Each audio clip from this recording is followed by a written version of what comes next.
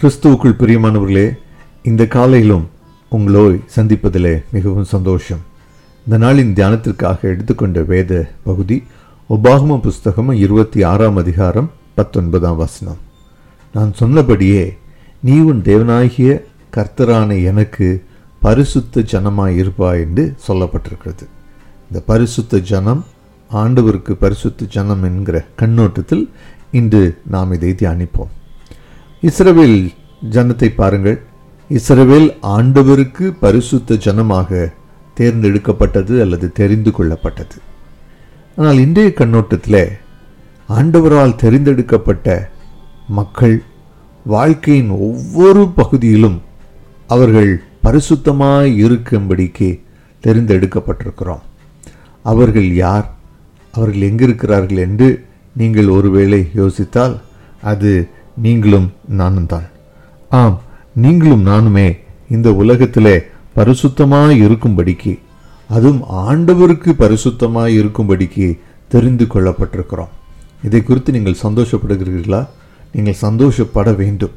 இயேசுவின் இரத்தத்தினால் கழுவப்பட்டிருக்கிறோம். ஆண்டவருடைய பிள்ளை என்று சொல்லுகிற நாம் தான் அவருக்காக தெரிந்து கொள்ளப்பட்ட, பரிசுத்தமாய் இருக்கும்படி தெரிந்து கொள்ளப்பட்ட ஜனமாய் இருக்கிறோம்.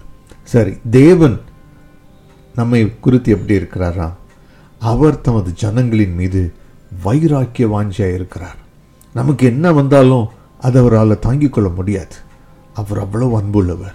ஆனால் அதே நேரம் தன்னுடைய மகிமையை யாருக்கும் விட்டு கொடுக்காத ஒரு எரிச்சலாகிய தேவன் என்று அவர் சொல்லப்பட்டிருக்கிறது. அவர் எரிச்சல் உள்ள தேவன். தன்னுடைய மகிமையை யாருக்கும் அவர் கொடுக்கறதில்லை. ஆகவே நாம் அவருக்கு கொடுக்க வேண்டிய கனத்த மகிமை அவருக்கு கொடுத்தே ஆக வேண்டும். அந்த அன்பு கலந்த பயம் நமக்கு இருக்க வேண்டும்.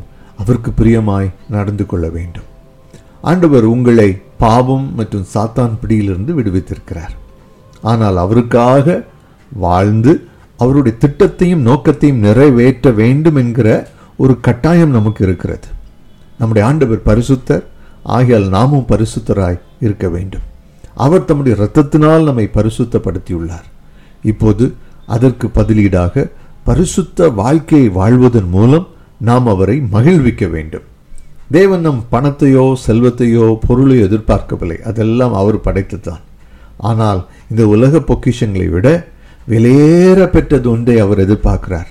அது என்னதென்று நீங்க நினைக்கிறீங்களா? அதுதான் நம்முடைய வாழ்க்கை. அவருக்காக ஜீவ பலியாக வாழ்வது. எப்படி இதை புரிந்து கொள்வது? பரிசுத்தமாக வாழ்றதுங்கிறது எளிதான காரியம் கிடையாது. அதை நம்ம அடையணும்னா, பரிசுத்தமாக வாழணும்னா நிறைய இடங்களிலே தியாகம் பண்ண வேண்டியிருக்கும். அதுதான் ஜீவ பலி. ஆண்டவருக்கு பிரியம் இல்லாததை நம்ம தியாகமாக விட்டுவிட வேண்டியது வந்தால் விடத்தான் வேண்டும். ஐயோ, அது ரொம்ப கஷ்டமாச்சேன்னு நினைக்கலாம். அதை மேற்கொள்கிறதுக்கு எப்படி, அதை கையாளுறதுக்கு எப்படின்னா, ஆண்டவருடைய அன்பை யோசித்து பார்க்கணும். அவருடைய சிலுவை மரணத்தை யோசித்து பார்க்கணும். அவருடைய பாடுகளை யோசித்து பாருங்க. அது உங்களுக்காக அவர் செய்த ஒரு மேன்மையான காரியம்னு நினைக்கிறீங்களா? அப்படி நினைச்சிங்கன்னா உங்கள் பரிசுத்த வாழ்க்கைக்கு தடையாக இருக்கும்.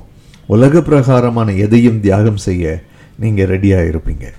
ரெடி தானே? இப்போ ஜெபமனோமா?